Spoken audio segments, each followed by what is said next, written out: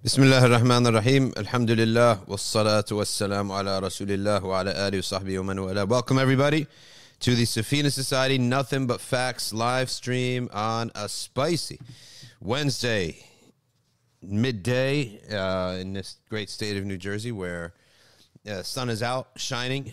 The weather is, I would say, spicy because it's got a tinge of humidity just enough to make you feel a little bit sweaty, but also you need the air on and it's hot. So, but it's very nice out. Sun is always better than no sun. Today it is Wednesday, which means it is Affairs of the Ummah. That's what we're on today. And we begin with the news.com.au. Ladies and gentlemen, out of Australia, brothers and sisters, listen very closely from all my Lebanese friends in Australia. Muslim preacher warns it's haram to watch the Matildas. Now, apparently this news outlet found this so bizarre, so comical, so crazy that they decided to write an article about it. Okay. But when I listened to it, I didn't see anything crazy. I think that this brother, Taqiyuddin Muhtadi, I agree with him. A simple reason, it's haram to look at the aura of another woman. In Islam. Like it, don't like it. Your liberal friends are going to cringe at that. Well, tough luck for them, right? I'm sorry to say that, but that's the rule, and you join a religion, and that religion has rules, right? It's forbidden for the opposite gender to look at each other's aura. Is that so bizarre? On top of that, Taqiyuddin says something we all understand, too. He says, yeah, they may be carrying the Australian flag, but he says, pretty funny, he says, they're all alphabets. Right? And so you're liking, supporting. Now, he also addresses another point that's very important, that anytime someone brings something up, they say, oh, this is a minor matter, right? This is a small matter. And he addresses this very well, too, where he says that is not all of our record of deeds on the Day of Judgment small deeds that compound? Nobody should in Islam say that this is a small matter, because all of our lives with Allah subhanahu wa ta'ala consists of small deeds. No one's going out there establishing the khilafah. No one's going out there abolishing poverty. What you're doing is you may abolish poverty for one person for one day, right? You may talk about something related to the khilafah and educate one person on one mas'ala, right? But if you think about what the behavior of a Muslim is that the Prophet sallallahu alaihi wasallam trained his Sahaba on, is that we should be looking out for all of our small deeds. And if everybody does that, we have a whole different community now. And then we have the ability now to rise up to higher things. But there is no such thing as one big master plan and let's only talk about the big issues of the world. No, where Islam is practiced by individual human beings your definition as a Muslim is your compilation of your small deeds. The collectivity of your small deeds, that's what you are. So when the brother addresses small, well, also, he's not exactly writing a PhD thesis. He's making a 40-second TikTok video. So it's not like he's taking a PhD thesis on a small matter, or what people deem to be a small matter. Rather, he's also treating it very simply. Let's listen to the brother, because I personally, and then let me tell you something. They contacted the National Council of Imams, and the National Council of Imams says, we don't comment on individuals' social media posts. Hold on a second. Way to go and just tossing your brother to the wolves. Why don't you say, yes, we don't comment on everyone's, because we're not going to set a precedent for that. However, the ruling that he stated is a ruling in Islam. And the National Council of Imam upholds the ruling that a Muslim is not allowed to look at people of the opposite gender for no reason. Okay? And we're not allowed to be supporting, liking, whatever, people who may have a view that is outside of Islam. So let's listen. So what is this about? This is about the Women's World Cup. Hold on. We got to get this. You know, you click play, but the thing's on mute. Their default is on mute. All right, let's go to this brother. Taqiyuddin Muhtadi. Anyone know him? Tell him that we here at the Safina Society, Nothing But Facts live stream said, well done. Assalamu alaikum. Jazakallahu khairan. Here, let's go to... The Matildas. I'm addressing my Muslim brothers.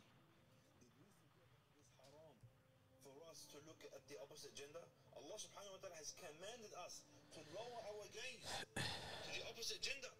Did we forget this? And not just this, subhanAllah. Did we forget who we're supporting?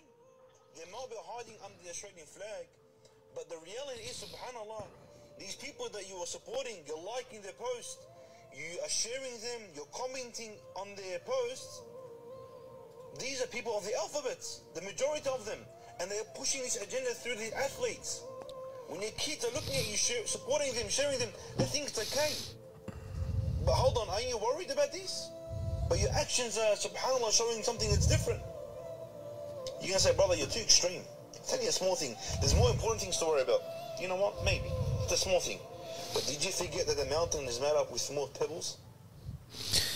Assalamu alaikum. So, they wouldn't really have commented until I see this newspaper here try to bully him, make fun of him, and all that stuff. So, and put quotes on stuff. When they put quotes on something that they're trying to make fun of it, or what have you. So we got to give the brother some support. Unlike his own National Imams Council, I don't know who's on there, but they just threw him to. We don't comment on anyone. All right, let's move on. Omar, do we have our guests ready? All right, we shall experiment with our guest, Shaykh Noorud-Deen, who has studied with the great and the legendary Ulama Isham, and he is out of the city of Luton, whom we went to in 2005 when Habib Omar bin Hafid came to the big mosque in Luton. Shaykh Noorud-Deen, take two with Shaykh Noorud-Deen. Ahlan wa sahlan wa marhaban. Welcome to the Safina Society podcast. Assalamu alaikum wa rahmatullahi wa barakatuh. Wa alaikum assalam wa rahmatullah. All right, let us test everyone on YouTube. Can you hear Shaykh Noorud-Deen this time around? We are good to go. Alhamdulillah. Omar and Noah troubleshooted.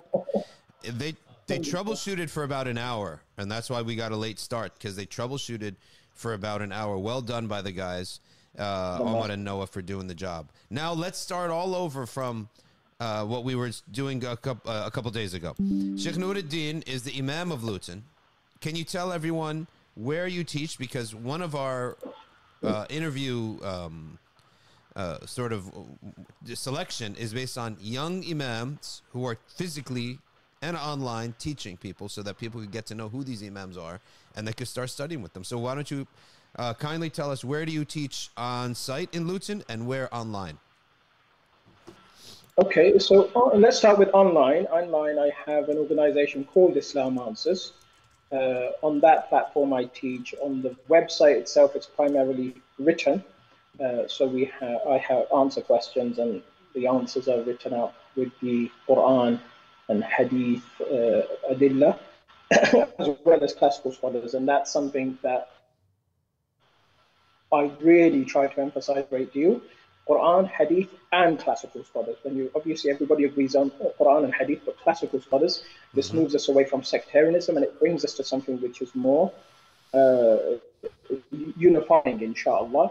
Good. So I have that. I also have channels on the social media, YouTube, others, etc., and I teach there as well. I have classes almost every day, which are live streamed, as well as in person. Those classes are, at the moment, very often at my house. We are at Islam Answers. We are in the middle of trying to acquiring an institution, inshallah, a physical building where we'll have our institution based, inshallah ta'ala. Sometimes I teach in masajid. So I teach, I'm about to, inshallah ta'ala, start a course in Bandu Masjid. At the moment, it's a lecture series that will become a course in Bandu Masjid.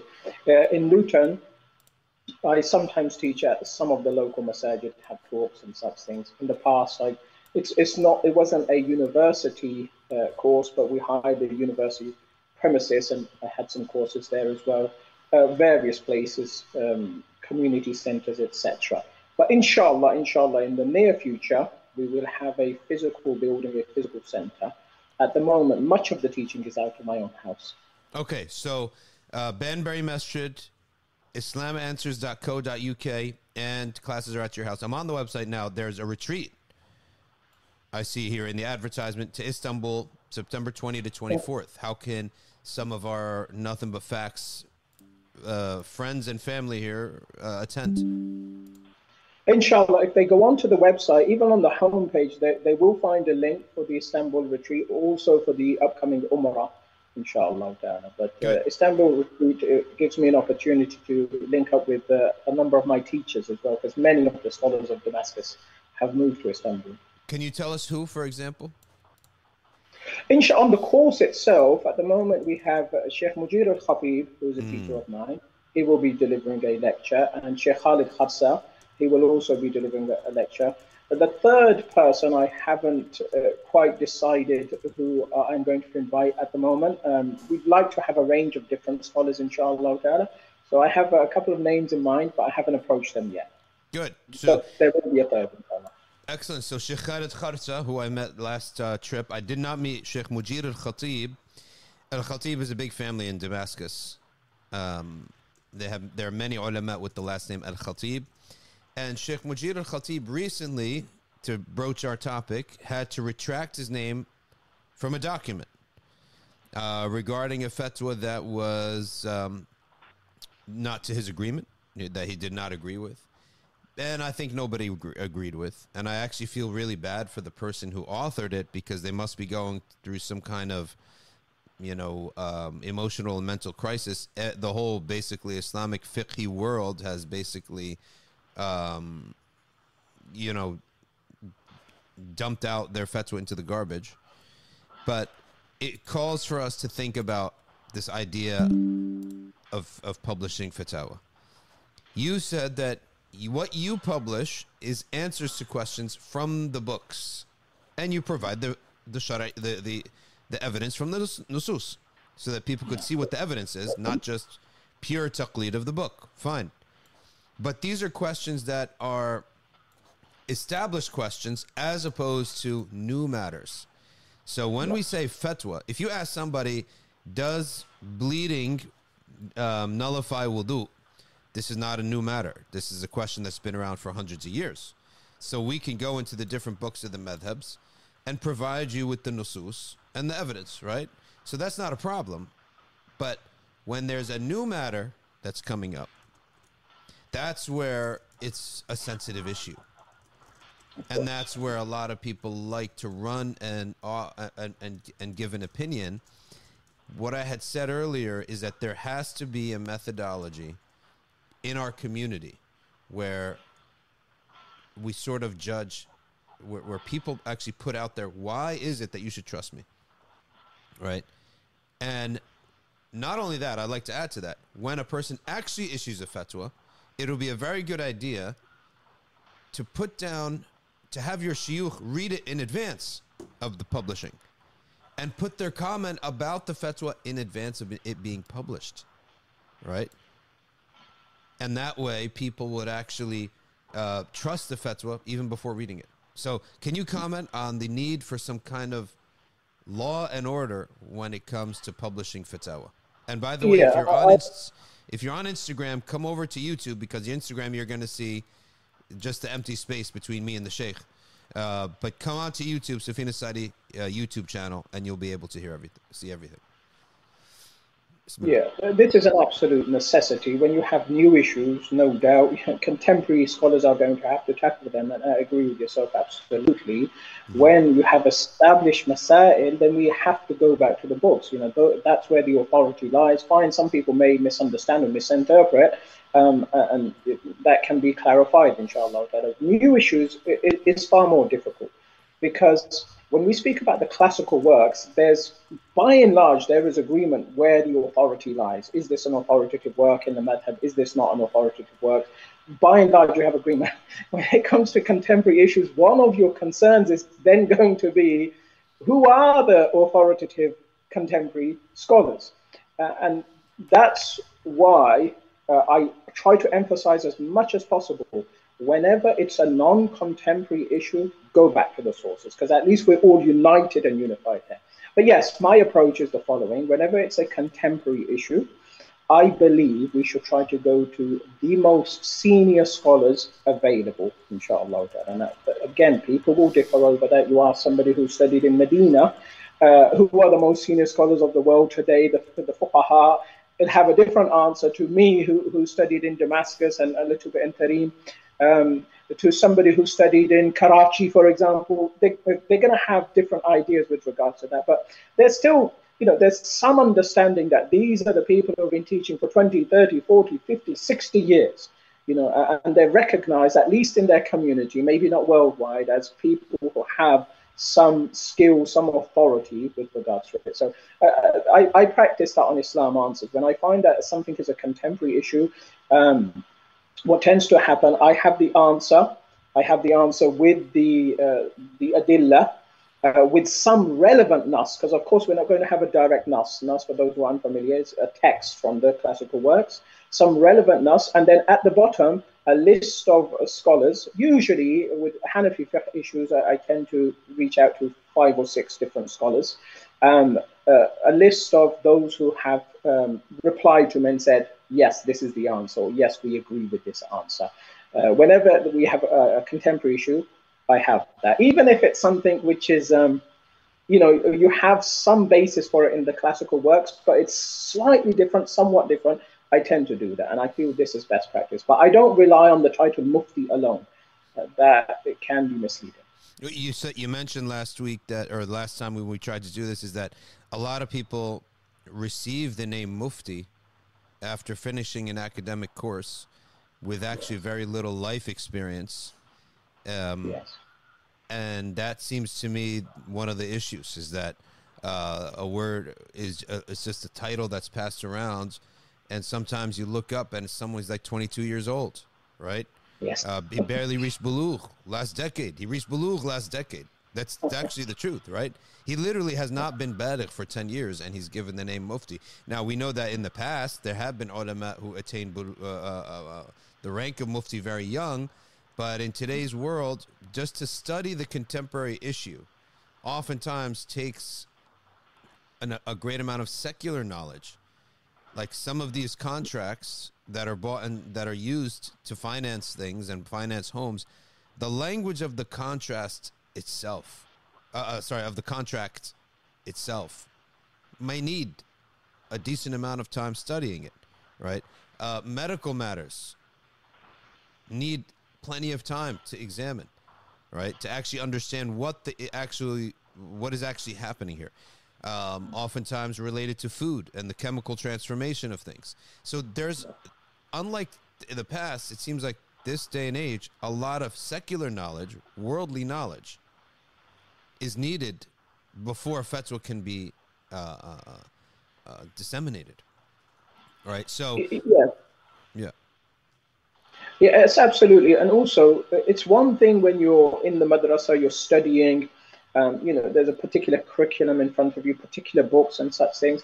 It's another thing when you're in the community teaching or in a madrasa teaching, and you're constantly going back to those books, referring to different works, how it varies, how the answer varies.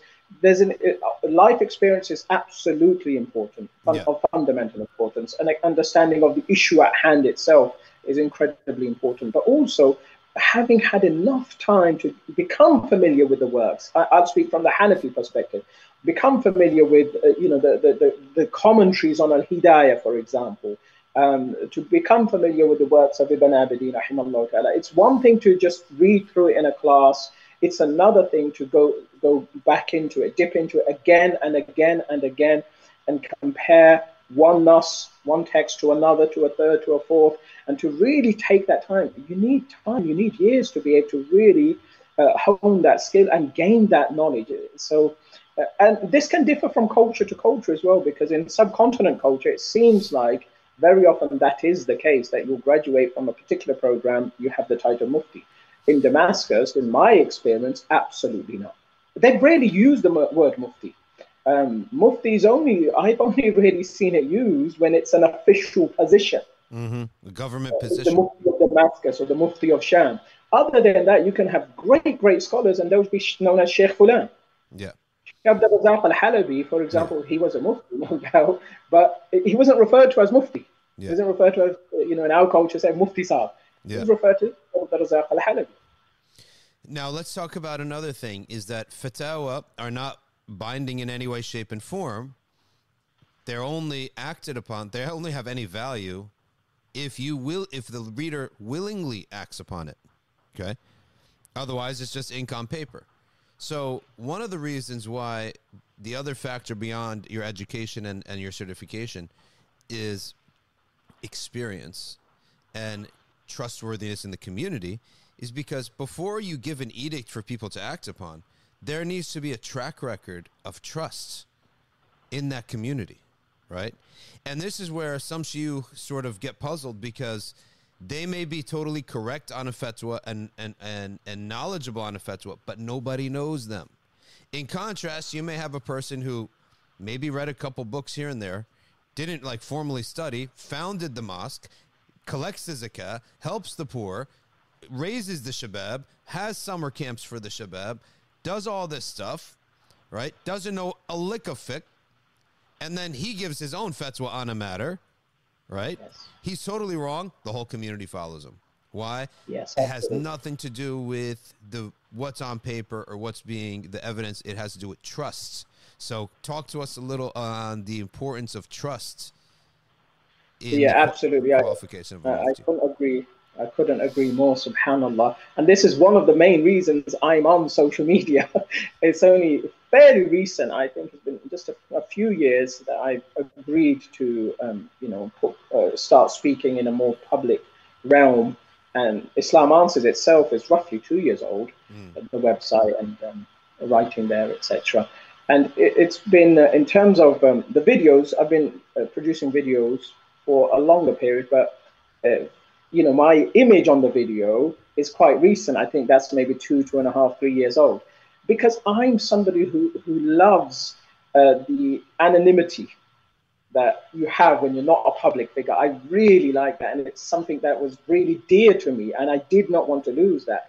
I think maybe for 2 years or so, I was producing material for the public, be it the radio station or be it the Islam Answers, or prior to that, the channel was YouTube channel just on my name. I really like that, and I can speak to the people, but my image is not on it. But the brothers who assist me with this, they kept on telling me that, look, unless your image is on it, you're not really going to have much of a reach. Yeah. Not so many people will listen to you. And I gave that up. I made that sacrifice. I sacrificed an aspect of my anonymity, because now, I will be in the street and people will come over and say, Assalamu alaikum, I know you. I know you from such and such. I know you from such and such. And I prefer the privacy. I prefer the anonymity. But the whole purpose is it's exactly as you've said. The reality is, if people don't have a connection with you, if they haven't seen you before, it doesn't matter how senior you are. It doesn't matter what your credentials are. They will not take from you.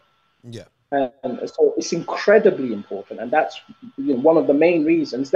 Another reason is whenever I came across misconceptions, misnomers, problematic things being taught, fine, in my class, I would raise it to the handful of students that were here, and I'd explain why it's wrong, but then that's not getting to the masses. The person who said this incorrect or taught something incorrectly, raised something which is incorrect, may have addressed 100,000 Muslims in the UK.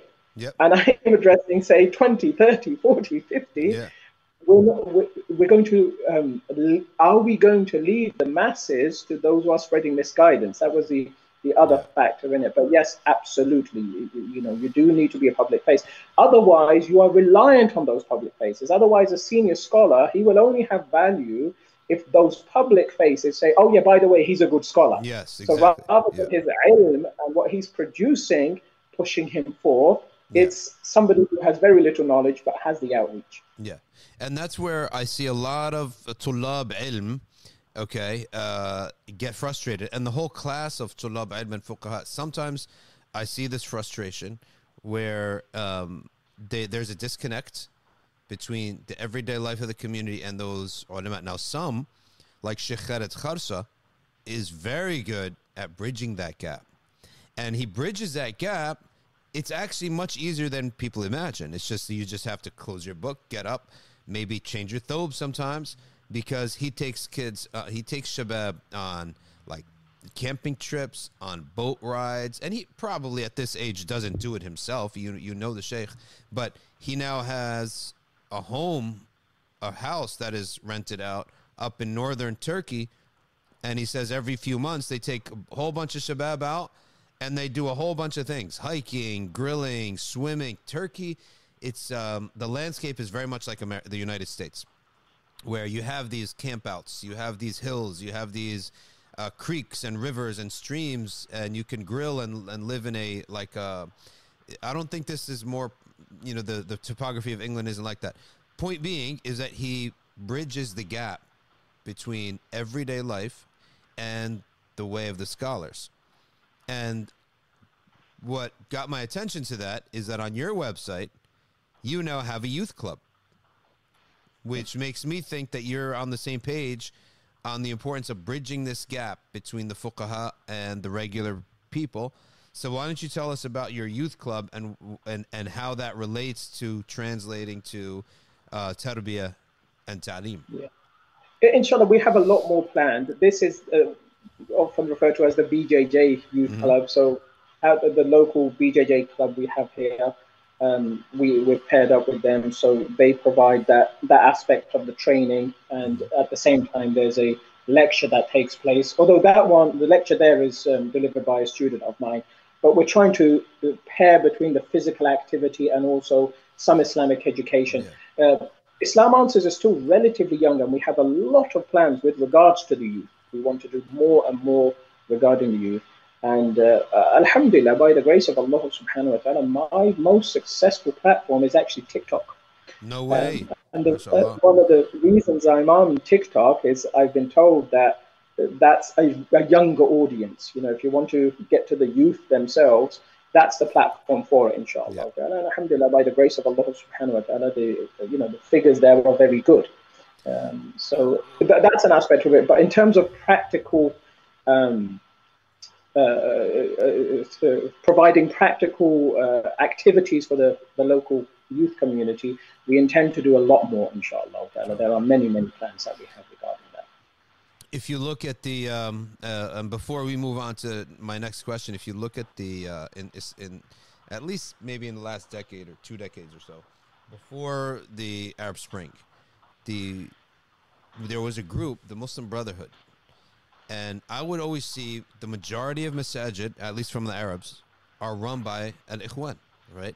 Now, one of the things that they do is they're so much into the general activity of regular Muslims and into sadaqah, right? So and that's how they get their authority in the community.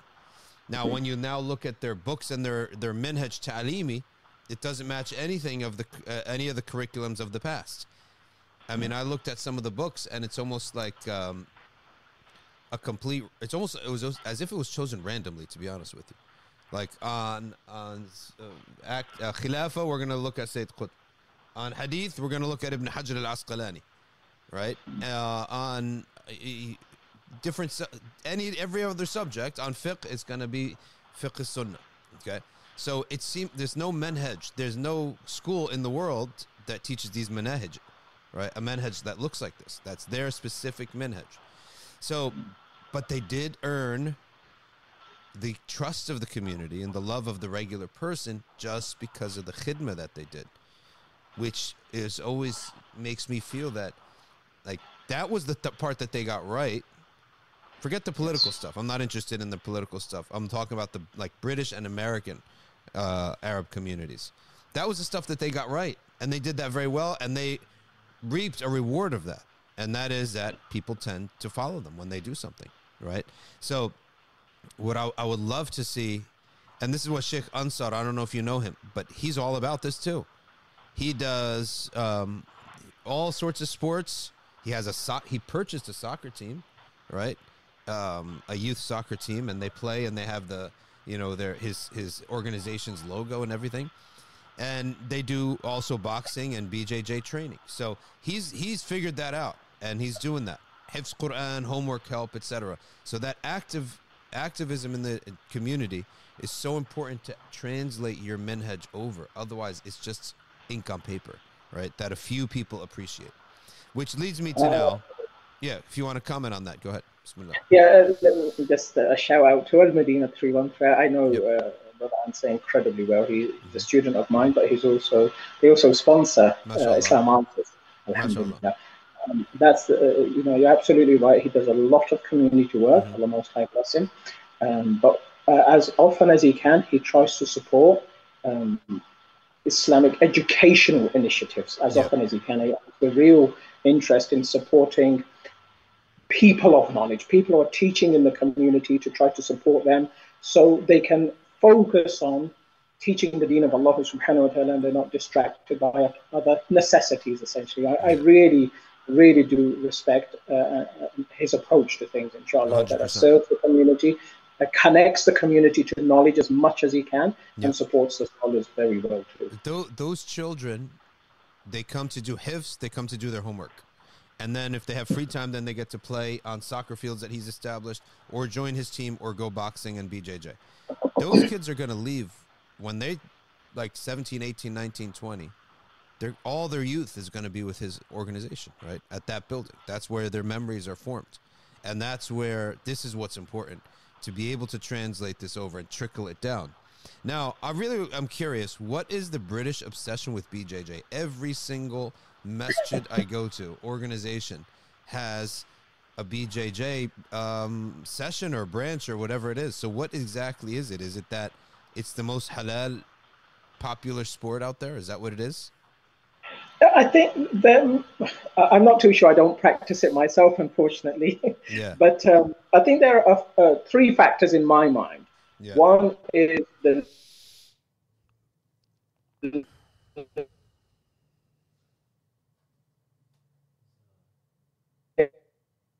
yeah, we'll give it a second. It froze there for a second. That speak about the Prophet sallallahu. Yeah. Here we go again. There's also the aspect of some other martial arts have an aspect of striking the face, and then you have fiqh issues related to that. So it eradicates that. And I think thirdly, there is an appreciation that it's very effective. People who understand martial arts, many of them seem to feel that in terms of defending yourself, in terms of practically using it when needed, it's more effective than other martial arts. I'm of the opinion of that the Islamic schools need to nix gym class, and they need to establish martial arts, right? Like imagine if a kid did grappling for 4 years in school, and boys and girls grappled for 4 years in school, right? Then at least they go home with self defense. What is exactly the value of any kind in going to gym class and bouncing balls, right? Yeah. It's good exercise, I guess, but they should be doing fitness. They should be doing some kind of martial art, because I actually am of the personal belief, although I don't practice it myself, that to do 2 years of a martial art, it's almost as important as learning how to read. Just so that in case someone bothers you, you know how to defend yourself. Right now, I got this mentally. I never actually did it and never lived that life of martial arts. But in theory, that's my theory. Like, forget this gym class, throwing balls around, right? No, do some martial arts, right? Do running training and martial arts. Like you'd come out with kids that are more solid, right? And it's a useful thing. Yeah. Yeah, absolutely. It's something I emphasize a great deal too, the importance of learning self-defense, especially again, unfortunately, I don't practice it myself. Mm-hmm. I done a little bit when I was younger, not BJJ per se, but right now I have an issue with my knee at the moment as well. But I don't know. Maybe it's not the right time to start up now. Maybe it is the right time. Maybe I'm just making excuses. But for years I've been encouraging martial arts. Muslims, males and females, should learn martial arts. Of course, females with the females, males with the males, but they should learn. Generally, it's very good. It's great exercise. There's the discipline aspect of it as well. And to learn to defend yourself is incredibly important, but especially when you're living in lands where Islamophobia is rife, then it's good being able to defend yourself. We're not aggressive, inshallah, but we need to be able to defend ourselves. Let's go now zoom into some fiqh. How is the Hanafi education and the madhab different in Syria when compared to the subcontinent or Iraq or Turkey? Or forget Iraq, Turkey, subcontinent, and Syria. That's where we find the Hanafi school. How are they similar or different? I'm not too familiar with Turkey. I have a lot of familiarity with Damascus per se, and no doubt the subcontinent. Although I haven't studied there, throughout my life I've encountered people who have. One of the reasons I decided to study in Damascus as opposed to the subcontinent, as opposed to Pakistan, well, there were two reasons. The main reason was, you may be aware, there's a significant divide in the subcontinent. You have the Barelvis and you have the Deobandis, and I wanted to stay away from that. I didn't want to involve myself in that. And I felt that whenever you have this, because there's a lot of hatred, unfortunately, then things can become skewed. Whereas in Damascus, my impression was that's not the case. The second reason was the Arabic language. So in Damascus, in my daily life, I'll be speaking Arabic, and it will strengthen my Arabic, inshallah. So what I suspected was actually true, that in Damascus, they focus more so on earlier works, earlier scholars, agreed upon scholars, classical works. And although no doubt they do teach those works in the subcontinent, but they tend to have more of a focus on more recent scholars belonging to the Deobandi school or the Barelvi school, from the founders thereon. They tend to focus a lot more. So I may be quoting from the Hasha of Ibn Abidin or from Fath al-Qadir or from Imam al-Aini, and they're going to be quoting from such and such from 20 years ago, 30 years ago. That's a significant practical difference, but I don't want to misrepresent in any way. It's not that they don't accept the authority of those works. It's not that they disregard them, but usually they will focus on them. And they may become upset with you if you contradict their more recent scholars, because inevitably at times, I may be speaking to somebody of a Barelvi background and says, Ahmad Rida Khan Barelvi said this. I say, look, hold on a minute. Here in the Hashi it says the opposite. Here in Fath al-Qadir it says the opposite. Like, yeah, but Ahmad Rida Khan was such a great Imam. You see, that we end up in a bit of a difficulty. And at times it may be similar with the Deobandis as well, that, I say, look, you're saying this, where you're getting that from? You say Fulan from, some 50 years ago. And I'll say Fulan's from some 500 years ago. And I'd say, look, your own scholars will recognize the authority of those people. So that's a difference, inshallah ta'ala. Other than that, when we're all working from the same text, we tend not to have a huge difference. The Hanafi madhab is vast. And we, alhamdulillah, we have a great deal of flexibility within the Hanafi madhab, especially this entire concept of al-qawlani al-musahhahani, that you may, it's not restricted to two opinions, but we have the concept of having, if you have two sound opinions, then the scholar, the teacher, the mufti may give fatwa according to either one of them. So it allows us, it allows the broadness of the madhab to flourish. Okay, let me then ask you, practically speaking, in a subcontinent-dominated land such as England and Luton specifically, how do you physically navigate this, since most institutions are of the subcontinent and are one of the two madhabs of the more current contemporary branches of the Hanafi school? So how do you physically handle that? Yeah, I don't mean any disrespect by it, but I do ignore their later scholars because, as I said, I'm always trying to avoid the sectarianism. I'm trying to bring people together. And for me, of course, Quran and Sunnah, but classical scholars will help us to achieve that. Because otherwise, a Barelvi will say, Ahmad Rida Khan Barelvi said this. A Deobandi will say, Ashraf Ali Thanawi said this. And, they'll all stick to their own. And fine, if it's a valid opinion, no issue, inshallah ta'ala. But you see that there's a great scope for division there. Yeah. So I'm always pushing for that. I'm always, and the way I will navigate it with them in discussion, I'll say, look, that's fine, but doesn't Imam Ahmad Rida Khan accept Fatawa Hindiya, for example? Doesn't he accept what they call Fatawa Shamiya, the Hashi Ibn Abidin? So why can't we go to that? Let's go to that. He accepts Al-Hidayah. He accepts the commentaries of it. Let's go to that. Let's go to something that unites us. I'll do something similar with the Deobandis when I come across. a difference, inshallah. When there's no difference, when we're all saying the same thing, but from various sources, there's no issue. But when we have a difference, that's what I push towards. I say, look, let's all go back to what's agreed upon. And alhamdulillah, from a fiqh perspective, I've seen a lot of acceptance there. They'll say, yeah, actually, you have a valid point. I haven't seen too much, in my experience, now people's experience may be different. But in my experience, I haven't seen too much pushback. They'll say, actually, you have a point there. That's valid. Yes, fine, let's go back to that. I like that. Stay away from the fitan and the ikhtilaf. And so you're actually part of maybe establishing a third route of acting upon and studying and teaching and acting and living by the Hanafi school, which is admirable and I think should be promoted. This idea that you're going to separate out from this from a divisive environment. It's not without its controversy. I mean, you always find hardliners that really have an issue with that because they see that, hold on a minute, he's taking people away from where we have them and pushing them towards something more unifying. So it's not without controversy. You know, every now and then, you know, I'll find, oh, Fulan said, you're wrong, oh, he's bad, don't study with him, he's not on our manhaj, Fulan said this. But by and large, alhamdulillah, my experience has been great. But you will always find pushback. There's always you're deemed controversial by some. I feel that's the minority, that's the fringe.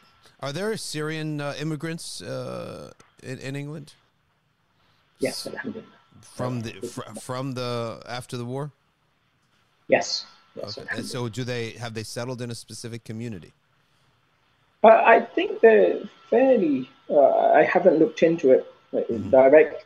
You know, I haven't researched it, but in my experience, they seem to be around various places. Banbury, which is my home essentially, that's where I grew up. We have some there. We have plenty in Luton. We have lots in, obviously, no doubt, lots and lots in London. But I think they're somewhat scattered. Up north, no doubt, there are. Okay. There are some scholars. MashaAllah. Omar, can you scroll down on that document? See some of our notes there. Bismillah ar-Rahman ar-Rahim. Now I'm looking around the camera here.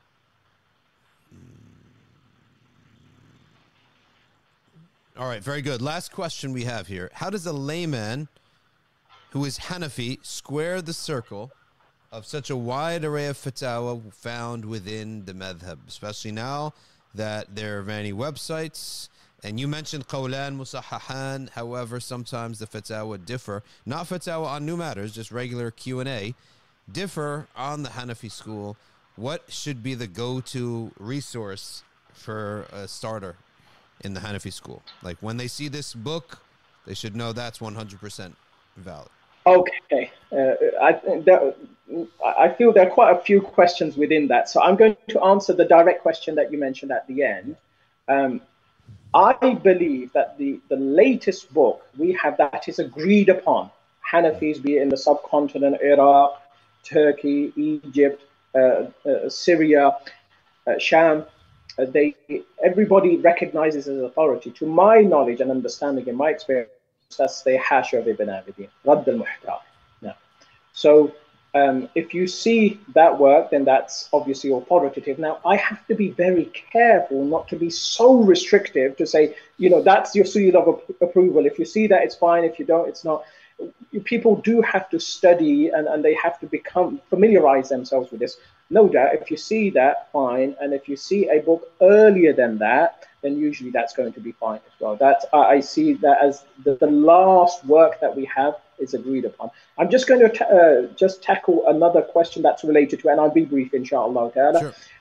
Many of the scholars, including one of my sheikhs, Sheikh Samir al-Nas, one of my teachers, he used to say that Ibn Abidin done us a great favor. As Hanafis, he really did help us out. Why? Because prior to that, it was difficult. It was very difficult. You may have to look at 20, 30, 40, 50 different works before you can start trying to work out what the fatwa position of the madhab is. Ibn Abidin, because there's so much acceptance and because of the way he presents masail, it's made everything so much easier. Now, I'm never going to say a scholar, a teacher, a mufti, a shaykh should restrict himself to it, but it certainly does help. It's fairly rare that you read something from the Hashia of Ibn Abdin, and then you read from other works, and you come across something completely new, something you haven't come across. It will happen at times, but it's fairly rare. Can I you tell apologize. us? I'm not quite sure if I answered the question. No, you did. You did. Can you tell us a little bit about the life of Ibn Abidin? Ibn Abdin, rahimahullah ta'ala, he's relatively late as a scholar, especially somebody so authoritative. He passed away 1252 Hijri, rahimahullah ta'ala. He was in Damascus itself.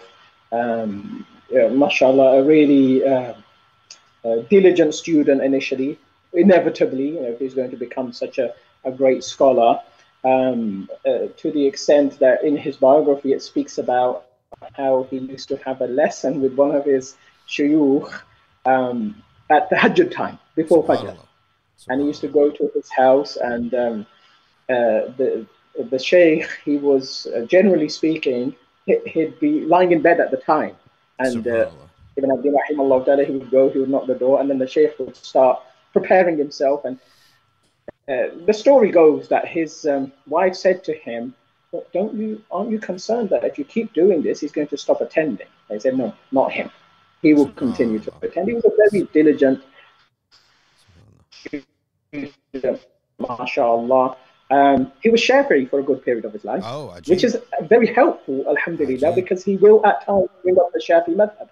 And as yourself, you'll know when scholars, even great scholars, when they mention madhahib that are not their own, there's more tendency to make a mistake. Of course, it's not inevitable. They are great scholars. They're going to be right much of the time. But there's more of a tendency. Because Imam Ibn Abdin was a Shafi'i for a good period of his life, we can have greater confidence that when he mentions the Shafi'i method, it's accurate. And I do tend to check with Shafi'i friends of mine, shuyukh scholars, when he mentions a masala. And up until now, I haven't come across a situation where he was wrong regarding something. He will be. Everybody makes mistakes. Yeah. But alhamdulillah. Is there a story about why he became a Hanafi after being a Shafi'i? To be quite frank, I haven't researched his biography thoroughly, and I haven't come across one. I've read a couple of biographies of Ibn Abdin, rahimahullah ta'ala, quite a long one at the beginning of what we refer to as the full copy of the Hashia. It was quite a long one. I don't recall a story. I'm sure there will be one somewhere. And since he's a relatively recent scholar, if it's not penned down, it might be in the minds of people. Well, then, inshallah, for next time, thank you so much for coming on. And everyone, again, islamanswers.co.uk, Banbury Masjid, and Shaykh Noorud-Deen also teaches in his home. So if you're in Luton, ask around. Maybe you can get invited to these home classes. Again, this portion of our live stream is meant to highlight some of the young teachers of Ahl Sunnah who are teaching the madhahib, teaching the Ash'ari and Maturidi Aqidas, and are out and about. He's on TikTok. You can find him there. What's the name of the TikTok handle? I think Islam Answers 1. Islam Answers the number 1 on TikTok. Yeah. So get benefit, inshallah. Thank you very much, Shaykh Noorud-Deen. We hope to see you again in the future, bi'idhnillah. And next trip to England, inshallah, we collaborate. All right. Jazakumullah khairan. All right, ladies and gentlemen, there we have it. We fixed the problem. We did it. We had the interview, and alhamdulillah, mashallah, was very good. And thanks to Omar and Noah for fixing our situation. Now, let us turn to our topic today, affairs of the Ummah, because we do have a number of affairs of the Ummah. And here's something very interesting. Who here has ever heard of a scholar who was in a Iranian Sunni? Because I personally cannot name one of them. I cannot name one Iranian Sunni. Ahmed Z. We are flanked here by Ahmed Z, Ali Starbucks, Omar in the front. Okay, and we got these butter cookies. Impossible not to eat. Yep, impossible not to eat. Bismillah. A prominent Sunni cleric has been arrested in southeastern Iran's Sistan Baluchistan province. Maulana Fathi Muhammad al-Naqshbandi, okay, is the Friday Imam in Ras town of the Sunni majority province that borders Pakistan and Afghanistan. Oh, okay, that's where it makes sense. That's where it makes sense. Baluchistan, okay, the bordering town on the Iranian side, but these are probably not. They may even speak a different language. Allah knows best. Let's read here. In a statement, the Judiciary Office in Sistan, Baluchistan, said that An-Naqshbandi has in recent months adopted extreme positions and aligned himself with the opponents of the Islamic system. The press release accused him of inciting street riots through his sermons, and he was given necessary warnings, but insisted on his positions. Okay, the charges against him include disturbing public opinion. Well, what is the issue exactly? Disturbing public opinion, slandering the Islamic Republic of Iran, acting against national security, and illegal occupation of land. Naqshbandi, as well as Zahideen, Friday prayer leader Maulaya Abdul Hamid Ismail Zahi, have frequently made anti-government speeches in recent months. I think they're like Afghanis, like living in the Iranian border. That's what the names sound like.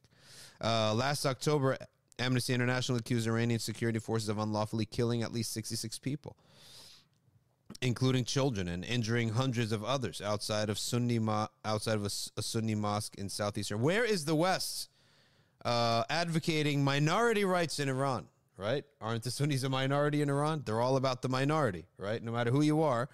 Okay, they're all about the minority, which is a ridiculous way to determine things.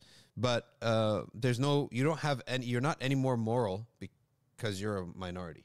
You're not any more right or wrong just because you're a minority.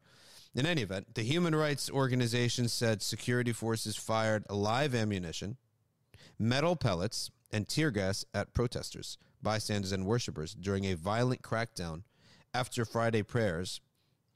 Okay.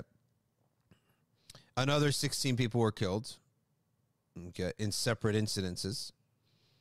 And last October, Abdul Hamid Ismail Zahi, the Sunni leader in Zahidan, recounted a crackdown in a video testimony, saying that more than 40 people were killed.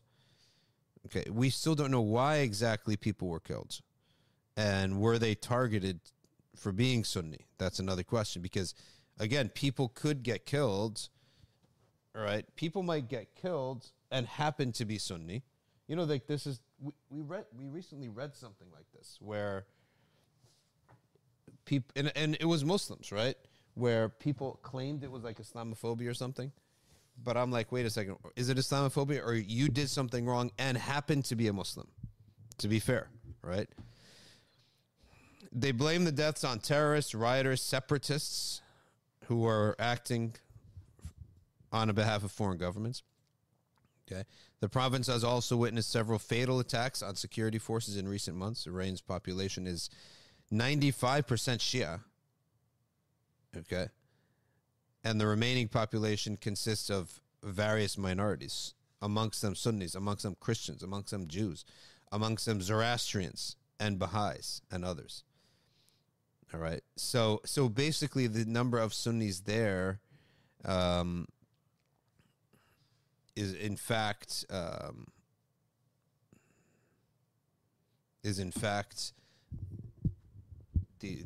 at the Afghan border. That's really where it is. And Peter Buckley says this is all wrong, all right? And senior cleric claims religion in Iran is weak, blah, blah, blah. I'm not going to go into that. But Peter Buckley is some odd person who is the only person who ever comments on five-pillar news stories. Okay, so let's forget that. All right, so that's the first news story. Now let's go to another news story. A woman is arrested after spraying... Listen to this. If I could just get these, all right, pop-ups off the screen. Women arrested after spraying a Quran burner with fire extinguisher in Sweden. Hilarious. This thing is continuing, and Denmark is actually going the opposite side. They're like thinking, hold on, we don't want to be like Sweden. But Sweden continues, and many countries refuse to allow a Swedish ambassador into their land, including them Iran, including other countries. Swedish police have detained a woman who sprayed an anti-Islam activist with a fire extinguisher as he staged a Quran burning protest. So she's just trying to put out the fire. Isn't that what you're supposed to do when you see a fire? She did a good deed. Video of the scene showed the woman rushing up to Salwan Momika and spraying white powder towards him before she was intercepted by plainclothes police officers. Okay. He appeared stunned, but unhurt, then resumed his demonstration, which was authorized by the police. Okay. Momika is a refugee from Iraq, and he desecrated the Quran in a series of anti-Islam protests that have caused anger in some Muslim countries. Swedish police have allowed the demonstrator to continue. Okay. Police spokeswoman To Hag said the woman, who was not identified by police, was detained on suspicion of disturbing public order. Why is there any suspicion when she did it in broad daylight? It's very clear what she did, right? Prosecutors are investigating whether his actions are permissible under Sweden's hate speech laws, which ban incitement and hatred against groups or individuals based on race, religion, or sexual orientation. Okay. And he said, my protest targets Islam, not Muslim people. Well, do you think that Muslim people care about Islam? So again, these people, extinguish the hate was the motto that this group went out with. And they went and fire extinguished these Quran burning protests. All right. So there you have it. A quick summary of what's going on in Sweden. Let's move on now because we have a number of things here. All right, let's move on to Pakistan, where the Muslims there rioted on the public display of Christian worship. Okay? Members of, how weird is this? Desi Christians. In other words, like, I know it's there, but personally, you see a Pakistani person, you think a Muslim right away. But now here, there are a growing number of Christian Pakistanis. Okay. So this one says that Pakistani Christians held services on Sunday at churches that were vandalized and torched by vigilante mobs. That's not right. Okay, because they are Ahl Dhimma, right? And two of the Christian people were accused of desecrating the Quran, says the U.S. News and World Report.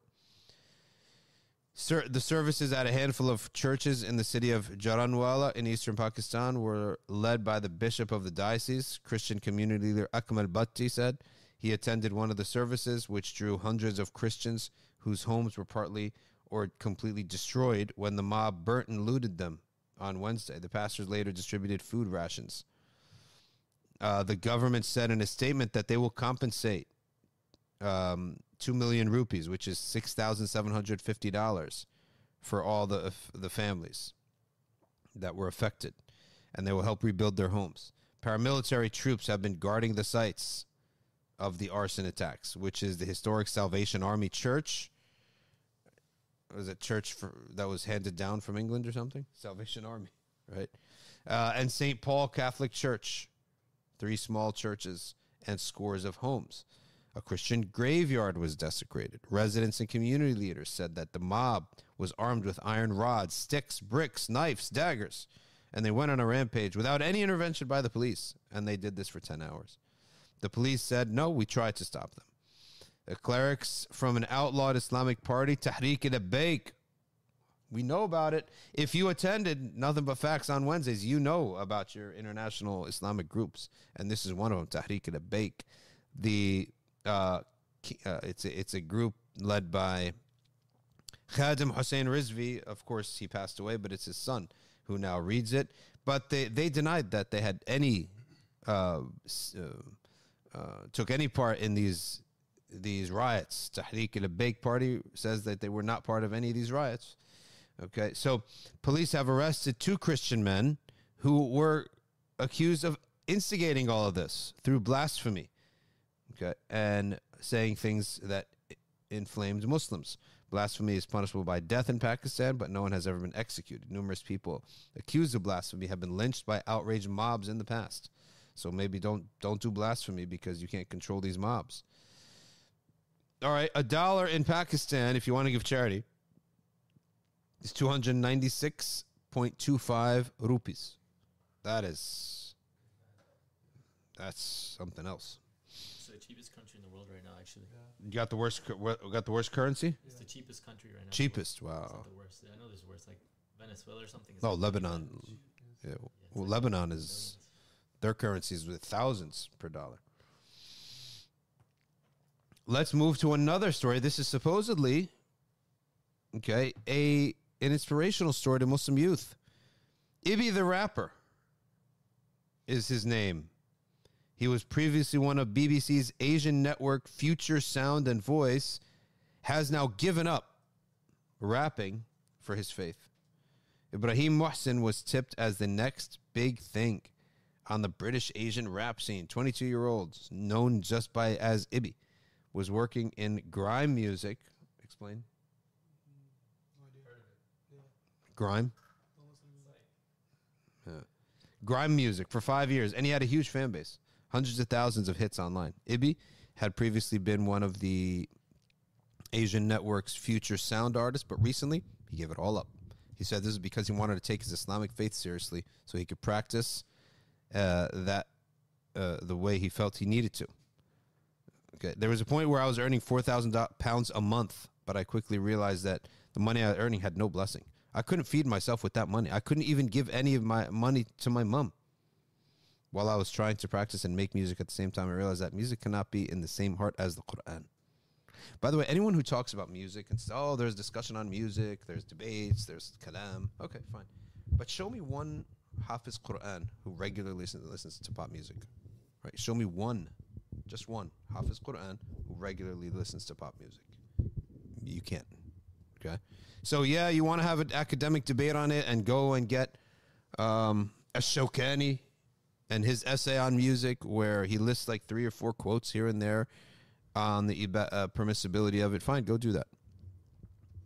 But also at the same time, show me one person who has the Quran in his heart, who recites a little bit more than إِذَا جَاءَ نَصْرُ اللَّهِ وَالْفَتْحِ and إِنَّا أَعْطَيْنَاكَ الْكَوْثَرَ in Salah. Okay. And regularly can recite Quran from memory, who also listens to music. Right? But the music that a person may have can have a duff in it and can have something that would not be labeled as a string or a lute, and it can be with the voice. So there is some things that people could listen to. And if something slips in here and there at a wedding or something, fine. But if it's not something that is going to be every day. We're listening to the radio now. We have like 55 playlists, with all sorts of pop music on it, and we're listening to this all the time now. That's where you got to draw that line. Ibi says it's not just the making of music that made him feel uneasy, but the lifestyle. To really make it in this industry, you need to talk about what people want to hear. And in this day and age, it's filth. I tried to implement good in my rap, but I was naive. Okay, Ibi, who was a British Pakistani, it says it's not been easy changing his ways and distancing himself from music. Okay, he's currently working on developing his career in nasheeds. He says that he wants to use skills that have lyrically to make music that's halal. Okay, the next thing is to take knowledge from the music industry and bring it to this new thing. I want to be known as the guy for that scene, the GOAT of nasheeds. Nasheed is basically like it's the Arabic word for singing. Ibi also says he's trying to stop others from being distracted by the lifestyle that surrounds music. A young kid came to me and said, "You're the reason I quit music." Okay, and that's the reason a guy like me does this, for the youth, for the next generation. All right, good job, Ibi. All right. Yeah, get Ibi on here and invite him. Why not? We're always looking to invite different people here. All right, what do we have next? How about this? This is specifically American news. Donald Trump. Here we go. He's negotiating getting booked at the Georgia jail. And of course, now if you're wondering about this, he's not going to spend any time behind a jail cell. Donald Trump is, of course, accused, along with 18 others, of trying to steal the 2020 presidential election. And he will be booked in Atlanta's Fulton County Jail. But he is negotiating, right, through his lawyers to have this aired in prime time. Okay? So he is the guy is taking reality TV to the next level. A president at court, in court. A president in trial. Because his wild takes and his wild tweets, that ran its course. He did that. He got all the attention he could from that. That doesn't move the needle anymore. Donald Trump says something wild about somebody, calls someone a name. It doesn't move the needle anymore. So he needs to find a way to move the needle. Okay, because his whole game is being a ratings machine. So what's going to make the liberal news outlets cover him? What they want to see, right? The crucifixion execution of Donald Trump. Okay, and so they're going to want to see him getting booked, I don't think he's even going to be handcuffed. What he's going to do there, it really takes 4 minutes, essentially. I think he's doing the whole thing for the mugshot. And he's already beat people to it by putting mugshots on T-shirts, right? His mugshot on T-shirt. But it has like a slogan that's something like, they're trying to get to you, but I'm in the way, right? Like he's the defender of the people, right? Yeah. And that's one of Trump's new branding things that they give out and sell at the rallies. Yeah, I'm really curious how he plans to win the election with no airtime at all from the mainstream. I mean, they are talking about him, but I just don't see him. There's nothing on Twitter. There's just not moving the needle. There's no outrage. So this is the biggest amount of attention that he's gotten. He's going to be there for 4 or 5 minutes, then he's going to leave. And everyone's going to want to see the mugshot, right? So is he going to wear a tie in the mugshot? Is he going to loosen it up and look like he's just been out of a car accident or a fight for the mugshot? And that mugshot's going to be, the mugshot seen around the world. Because this is the moment his haters have been waiting for. So I think what he's doing is he's playing into the hands of his haters. And it's like, what is it going to take for you to give me more attention, right? What is it going to take for CNN to have a whole hour on Donald Trump? And then from there, he could start saying things and rallying up his base, right? We also know that he's not attending the debate. Instead, he will be airing his own interview with Tucker Carlson on Twitter.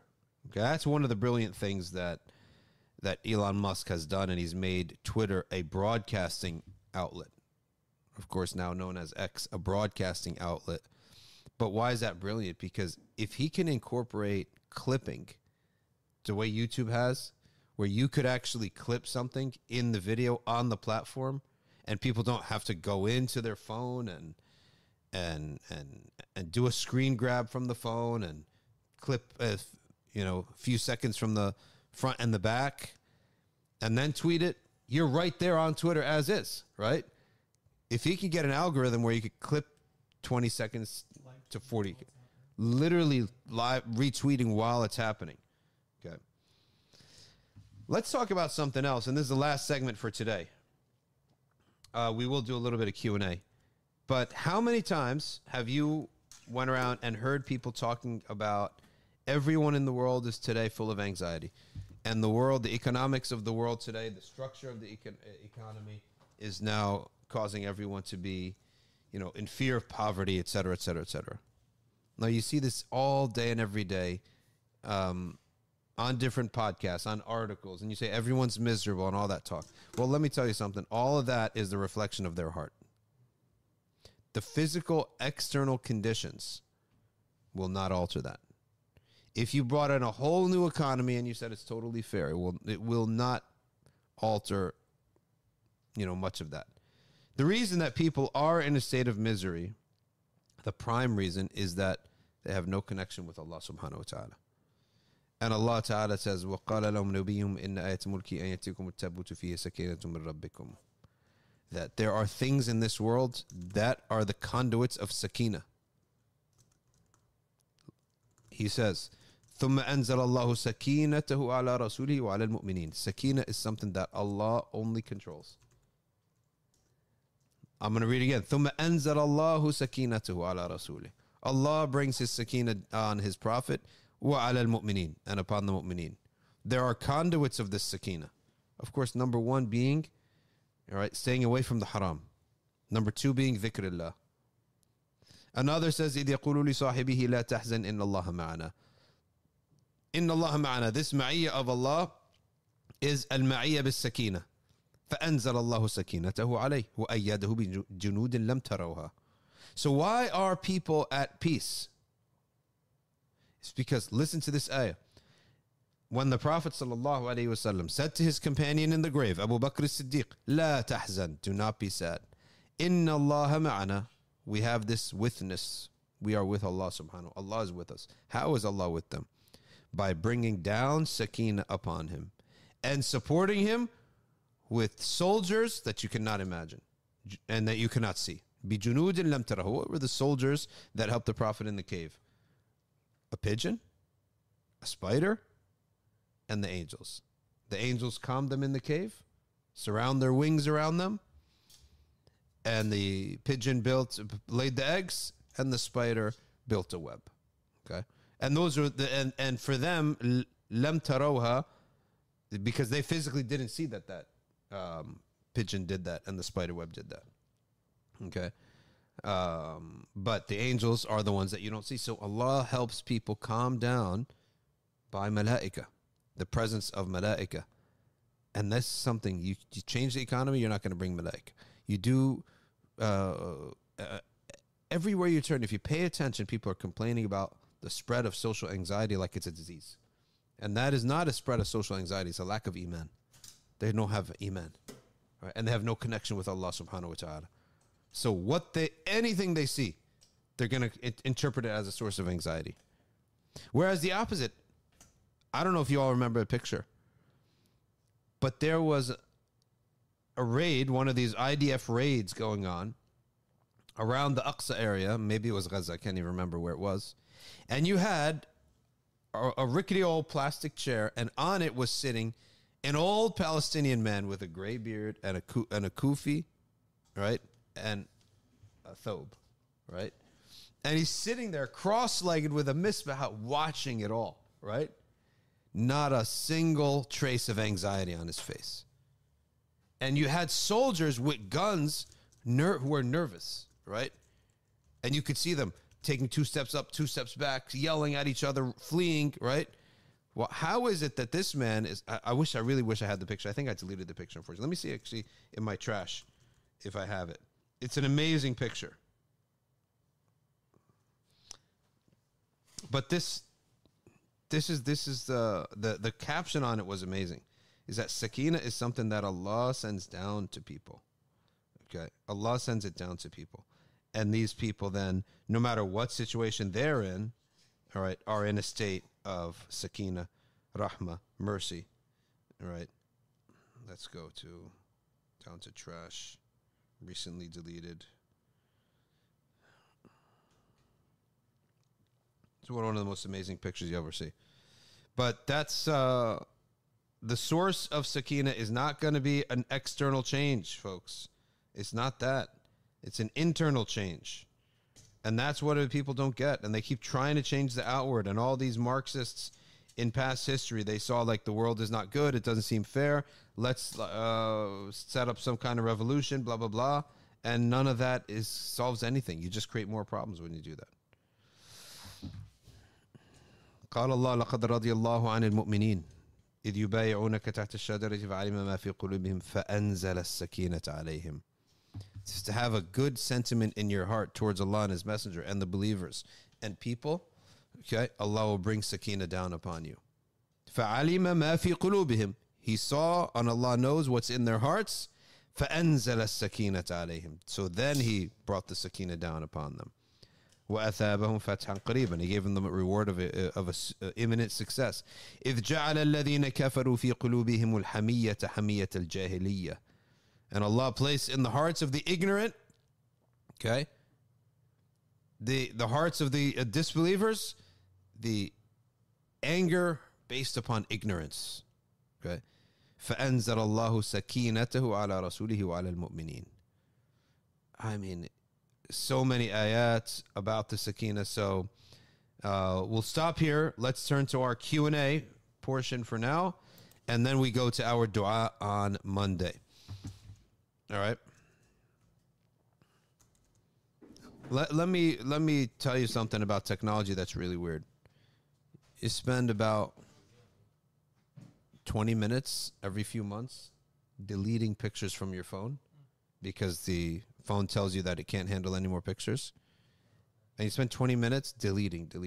And then you feel that after 20 minutes, you feel like you achieved something, right?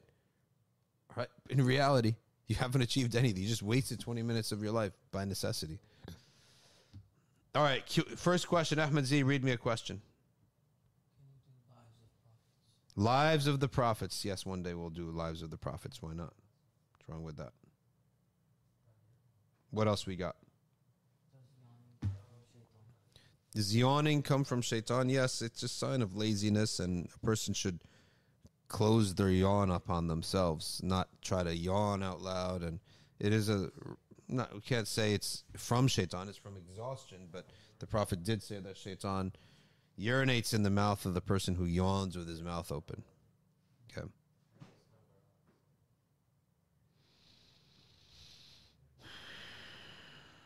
What do I do, says OG Muslima, in these weddings that have so much munkar in them? I just step out, right? I go there, right? I accept the invitation, and as soon as the munkar starts, I go take a walk, right? I come back, I eat the dinner. I leave my gifts. I say hello to the people I need to say hello to. Then I go back again, right? Outside, hang out with my friends outside, find a little prayer room, and wherever they tuck you in a little room to make salah, you go there, you pray there, okay? And you hang out with your friends, go and get some dessert, come back out. And if once it gets like they're absolutely crazy, then you just leave. Can you talk about prophets? Can you talk about futuwa? Yes, why not? Is taking welfare from the government halal? Yes. What's the sunnah and the best process for presenting yourself and intentions to get to know someone that you're interested in marriage? I would say that maybe you could use a middleman to go and represent you for the first time. Let's say, like, for example, so-and-so is very interested in you. Are you want to talk? And then they say yes or no. They're going to tell you yes or no, right? And so using a middleman is probably the best way to get a start. Can you hunt squirrels and eat them? Yes, you can. Are they rodents? But they're generally clean, so they're not going to fall in the karahiyah of rats and bats. You can eat squirrel. I've always said to my kids, we're going to go out camping and hunt squirrel, right? But you need to hunt like 5 squirrels to actually eat because they're so skinny, right? There's no meat on here. If the only effective pain medication for a terminally ill person clouds the mind, some of these medications are drugs. There's no difference. They are mind-altering drugs, and the mind-altering drug is forbidden in Islam. But it's not najis. So you may take a small amount that does not alter your mind. Like Percocet is not najis. So the essence of it is not forbidden. But it's the mind-altering degree that's forbidden. So you take a small amount that doesn't alter the mind.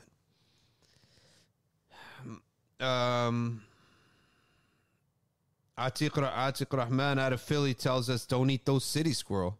Yeah, because they're probably dirty. No doubt about that.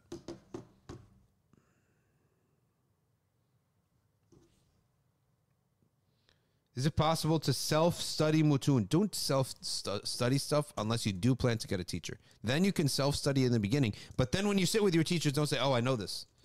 Hey, Sheikh tells you every time he tells you something, oh, I know this. Don't say that. Okay? When you sit with your shiur, pretend you don't know anything. Okay? Otherwise, the Sheikh starts to not say stuff because he imagines that you already know it. Okay? Let me tell you this. One of the main reasons why people do not succeed is because they want to do something themselves. Now, you may have to do something yourself, which is fine, and you could do that, but you have to get the intention of getting a teacher. You can study Shafi'i fiqh at arcview.org. The reason we made ArcView is so that every time we talk about studying, we have a resource to send people over, and it's such an efficient resource. You get a calendar. All the classes are recorded. They're right there. You get a WhatsApp group. It's so efficient. People who have put their time in ArcView, they have learned. Right? They really have benefited. So arcview.org, and you should wait for a few more days to see the website, because it will be up and running. Let's see if they put it up now, actually. I don't think they did, but arcview.org, the new website, is going to be so pretty. No, they didn't. It still redirects to myarcview.org. All right, so My ArcView is the portal where all the classes are at. But the classes are always on Zoom, and they're on Zoom, and there's a portal that records all the classes, and the discussion happens in each discussion group, WhatsApp group. So there's a Aqidah WhatsApp group, a Maliki Fiqh WhatsApp, which I have to catch up on. There's a Tasawwuf WhatsApp group, Hanafi Fiqh WhatsApp group, Hanbali Fiqh WhatsApp group. We mainly focus, and there's a Hadith WhatsApp group, and a Tajweed WhatsApp group, right? So we mainly focus on this. Sheikh Mahdi Laq will be teaching Arabic, okay? So why people don't succeed in life is that they're too afraid, too hesitant, or too arrogant to take on a teacher and obey that teacher, right? That's why they don't succeed. People, it doesn't take a lot of brains to actually achieve stuff in life, my personal opinion. I really don't think it takes a lot of brains to be an achiever in life. It doesn't take a lot of energy to be an achiever in life. What it does take is the right teachers and the right mentors and the humility to do exactly what the mentor tells you to do. Okay? And do it.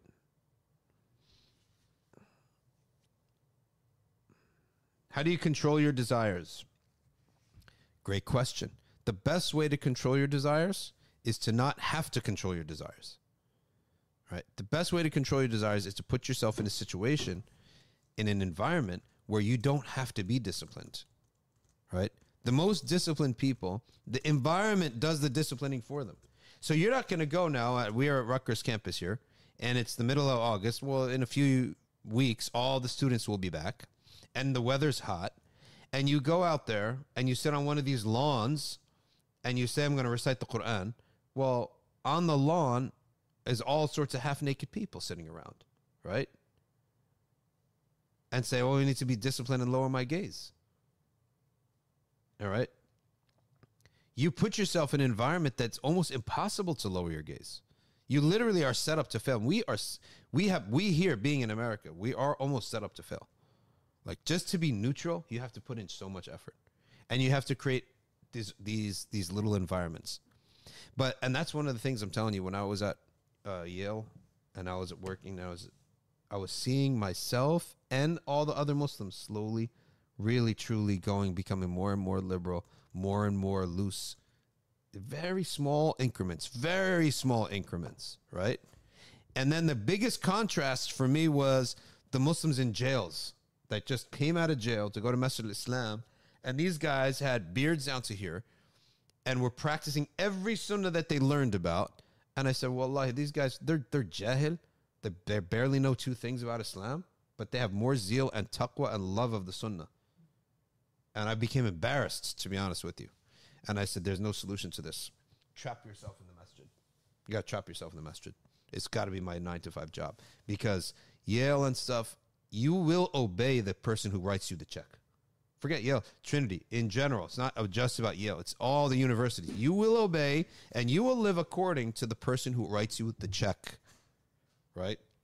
So how could I be in a situation where my income is actually dependent upon practicing the deen and being in the house of Allah? So if you can put yourself in an environment where you don't have to have discipline, that's the smartest thing to do. Because to go against your environment is against nature. It's not the natural way to live. Okay?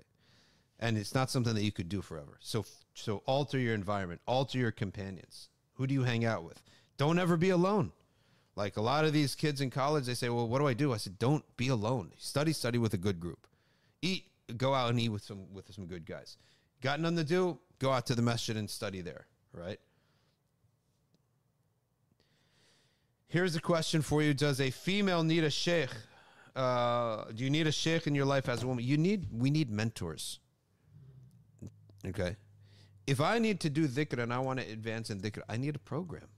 Say these awrat, you're good to go. Okay? If I need fiqh, okay, this is the book we're studying right now. All right? If I need fitness, all right, this is the amount of running we're going to do right now. This is when we're going to eat. This is when we're not going to eat. That's what you need. So does it have to be something where the sheikh is in your life 100 all day and all night? No. But am I getting direction? Yes, that we do need. We need direction. And don't be arrogant or lazy or afraid and say, oh, you know what, I'm just going to do it myself. The do it yourself, you end up staying just like yourself. You don't change. What's the best way to do the missed rak'ah in jama'ah? You get up, you owe the recitation that you missed. So if you prayed 3 rak'ahs with the imam for Isha, but you missed the first rak'ah, so what do you owe now? You owe the recitation of the first rak'ah. That means out loud with a surah. You owe that. But then the bottom half of the salah will be the same. So 4th rak'ah is tashahud and tahiyyah and salam out. Okay. Do you guys have hadith class? This semester we don't have a hadith class. I taught it last year, but this year it's a tafsir class by Shaykh Noorud-Deen. Is there a limit on writing fiction and poetry? I think that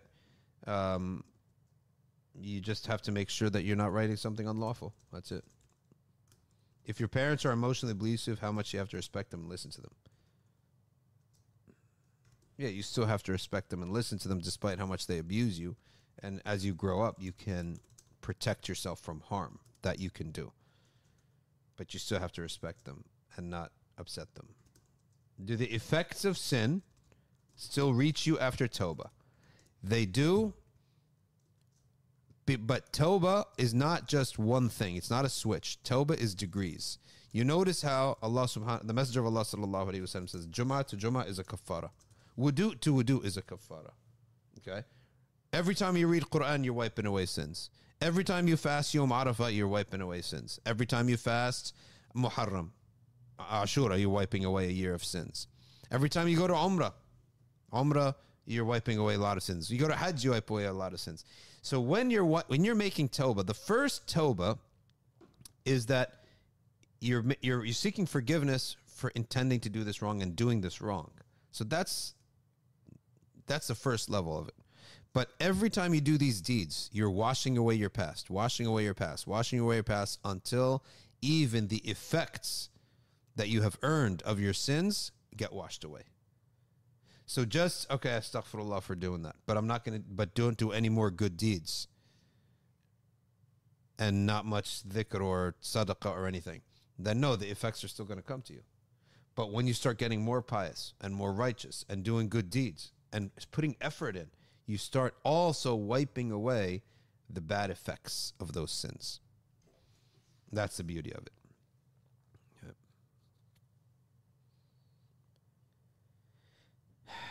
Turquoise says, I dislike systematic study. You need systematic study, whether we like it or not. We do really need to have a system to our study.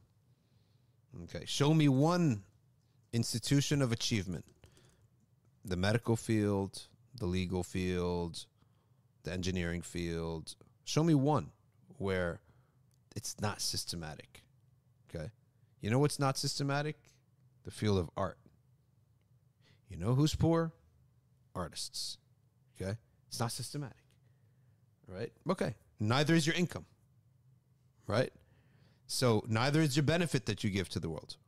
I don't know what artists are going to do and photographers now that AI creates better pictures. Right now.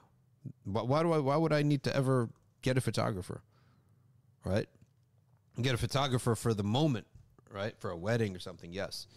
But if I need actually to get a picture of a nice sunset, hey, I can make that for me. I need to go download a picture. A guy waited there for 8 hours to take the picture of a deer or something, or of a gazelle running in the woods. Well, AI makes that in 2 seconds, right? So in any event, I'm not totally making fun of artists, but I'm saying you may dislike it, but it's good for you. And if you dislike something that's good for you, decrease the dosage. So be systematic for 10 minutes a day. That's it. You don't have to be systematic for the whole 12 hours, 18 hours, 20 hours that you're awake. That may be too much for someone. Decrease. Be systematic for 10 minutes a day.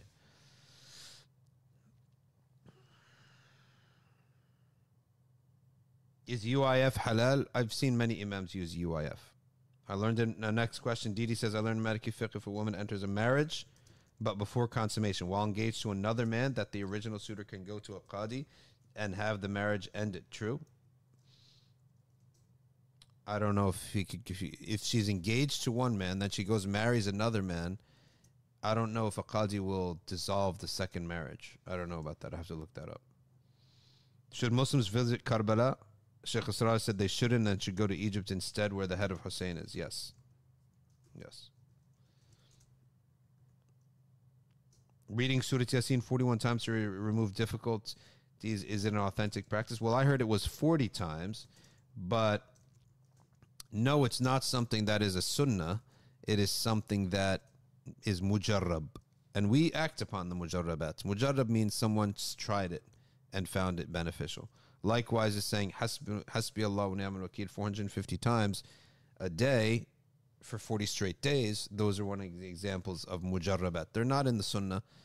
There's no special reward for it, but someone tried it at some point and it worked for him. So we are allowed to act upon that. But we're not allowed to believe that there's a special reward to it, like the tasbih after salah or things that the Prophet specified specifically. How do I make tawbah? Tawbah is in your heart. It has 4 conditions. Regret what you've done. Admit what you've done. Seek Allah's forgiveness for what you've done. And make the intention never to return to that action again. What's the Maliki ruling on pictures? The prohibition comes upon something that has 2 qualities. Quality number 1, it's the complete being such that it could live like that. Like the whole being. For example, a person's head only. Can a person survive with just a head? No, of course not. But can they survive with everything minus a hand? Yes, that could survive. So the question is, can it survive like that? That's number 1. Condition number 2, it has a shadow. It's 3-dimensional or has a shadow. If it has both of those qualities, it's haram. If it has one of those qualities, it's makruh. If it has neither of those qualities, it's halal.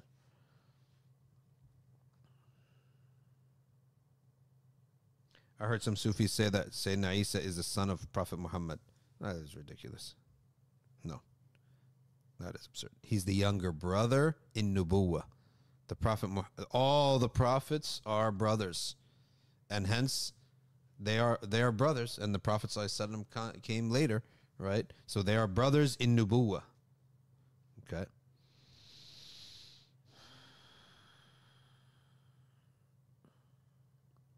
But what we do hold is that who is the husband of the Virgin Mary in Jannah? The Prophet sallallahu alaihi wasallam. So you want to say stepson? Right? What are the benefits of reading Darood Tanjina? If you read that Allahumma salli ala Sayyidina Muhammad salatan tunjina biha min jami' al-ahwali wal-afat wa taqdilana biha jami' al-hajat ila akhirih. You see, those are individual dua. And you get those dua in general and in specific. That is the value of that. You're mixing salah on the Prophet and dua. Each one of those is a dua. I don't always feel yearning for the Prophet, but I love sending salah upon him. Is this wrong? No. The love of the Prophet ﷺ has 2 levels, rational and natural. And the rational love is that I know that I should be devoting my time and energy to the Prophet ﷺ. That's what we're asked upon to do. That's what we're asked. And as for the heart, it will follow when it follows. Okay. Okay. It is not a theory that the Prophet ﷺ will marry Sayyidah Maryam. It is a narration. Yeah. And what man has the who is most qualified to marry the greatest woman who has lived, Sayyidah Maryam? Now, it can't be Prophet Ibrahim because that's his granddaughter. Obviously, with many, many, many fathers in between. But still, Sayyidah Maryam is from the lineage of Prophet Ibrahim, right? So who then is remaining? There's Prophet Musa, Prophet Dawood, Prophet Sulaiman, Prophet Muhammad sallallahu alaihi wasallam. Well, whose ummah gives victory to her son? Did the ummah of Musa alayhi salam give victory to her son, or they tried to disbelieve and kill her son and get his Sayyidina Isa bin Maryam executed by the Romans? Yes, they tried to do that, right? So the ummah that gives victory to her son, that prophet is most worthy, right? And hence the Messenger sallallahu alaihi wasallam is the husband. Sayyidah Maryam is the wife of the Prophet Muhammad sallallahu alaihi wasallam in Jannah. You know, the Christians, I never seen them like flip out about that. They must not know it. They must not know it. Okay. All right, let's go to our dua of akhir of Yawm al-Arbi'a bayna al-Dhuhri wal-Asri. You all know that we do a dua after Dhuhr, and the dua between Dhuhr and Asr on Wednesday, inshallah ta'ala, is an accepted dua. And it's always a time where a person should make dua at this hour, at this time, any time at this hour. Between Dhuhr and Asr, and you never know, it's a hidden time.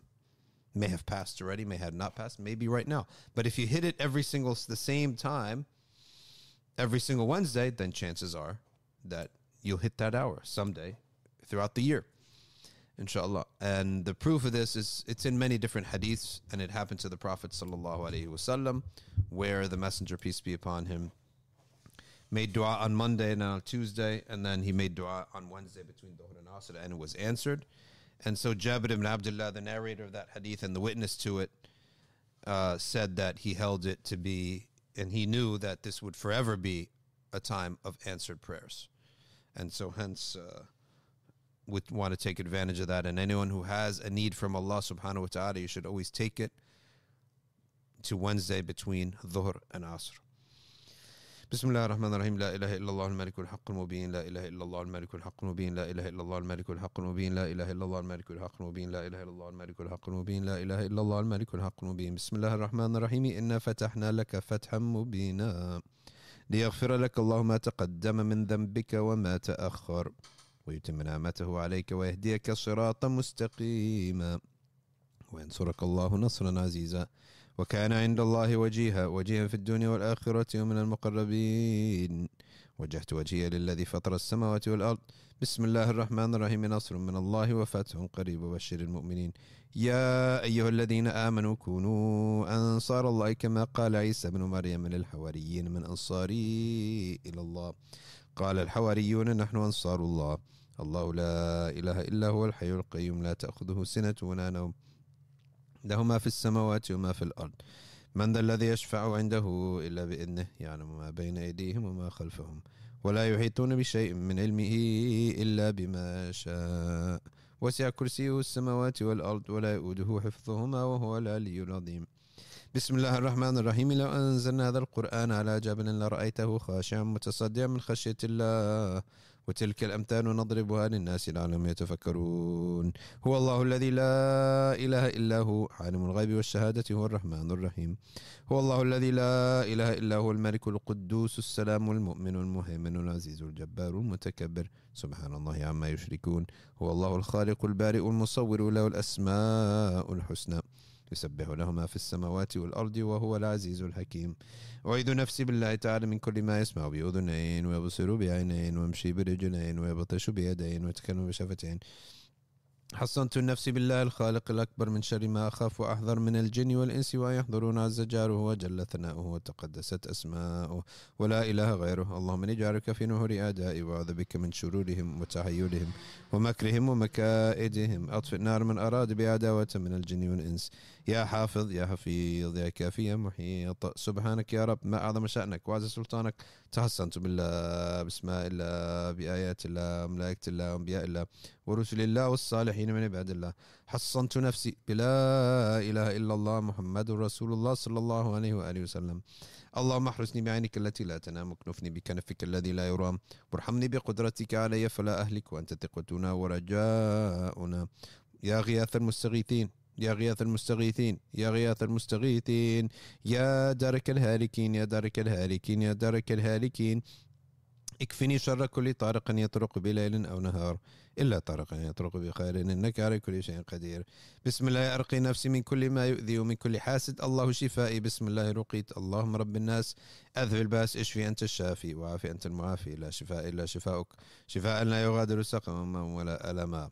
يا كافي يا وافي يا حميد يا مجيد، ارفعني كل تعب شديد، واكفني من الحد والحديد والمرض الشديد والجيش العديد، واجعل لي نورا من نورك، وعزا من عزك، ونصرا من نصرك، وبهاء من بهائك، وعطاء من عطائك، وحراسة من حراستك، وتأييدا من تأييدك، يا ذا الجلال والإكرام والمواهب العظام. أسألك أن تكفيني من شر كل ذي شر، إنك أنت الله الخالق الأكبر. وصلى الله على سيدنا محمد وعلى آله وصحبه وسلم تسليما كثيرا طيبا مباركا فيه، والحمد لله رب العالمين ظاهرا وباطنا وعلى كل حال يا أرحم الراحمين. Take a few minutes for dua.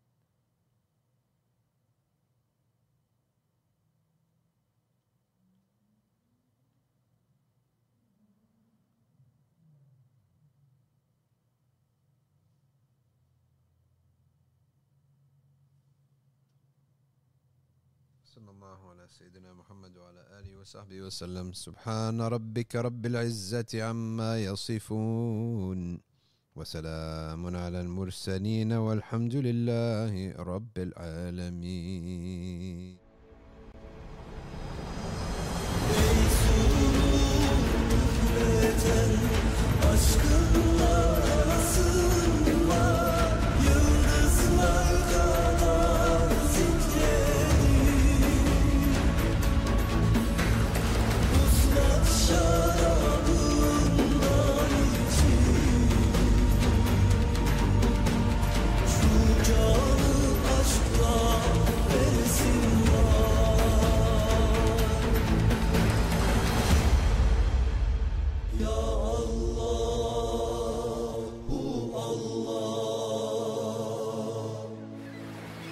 Kalbe şiir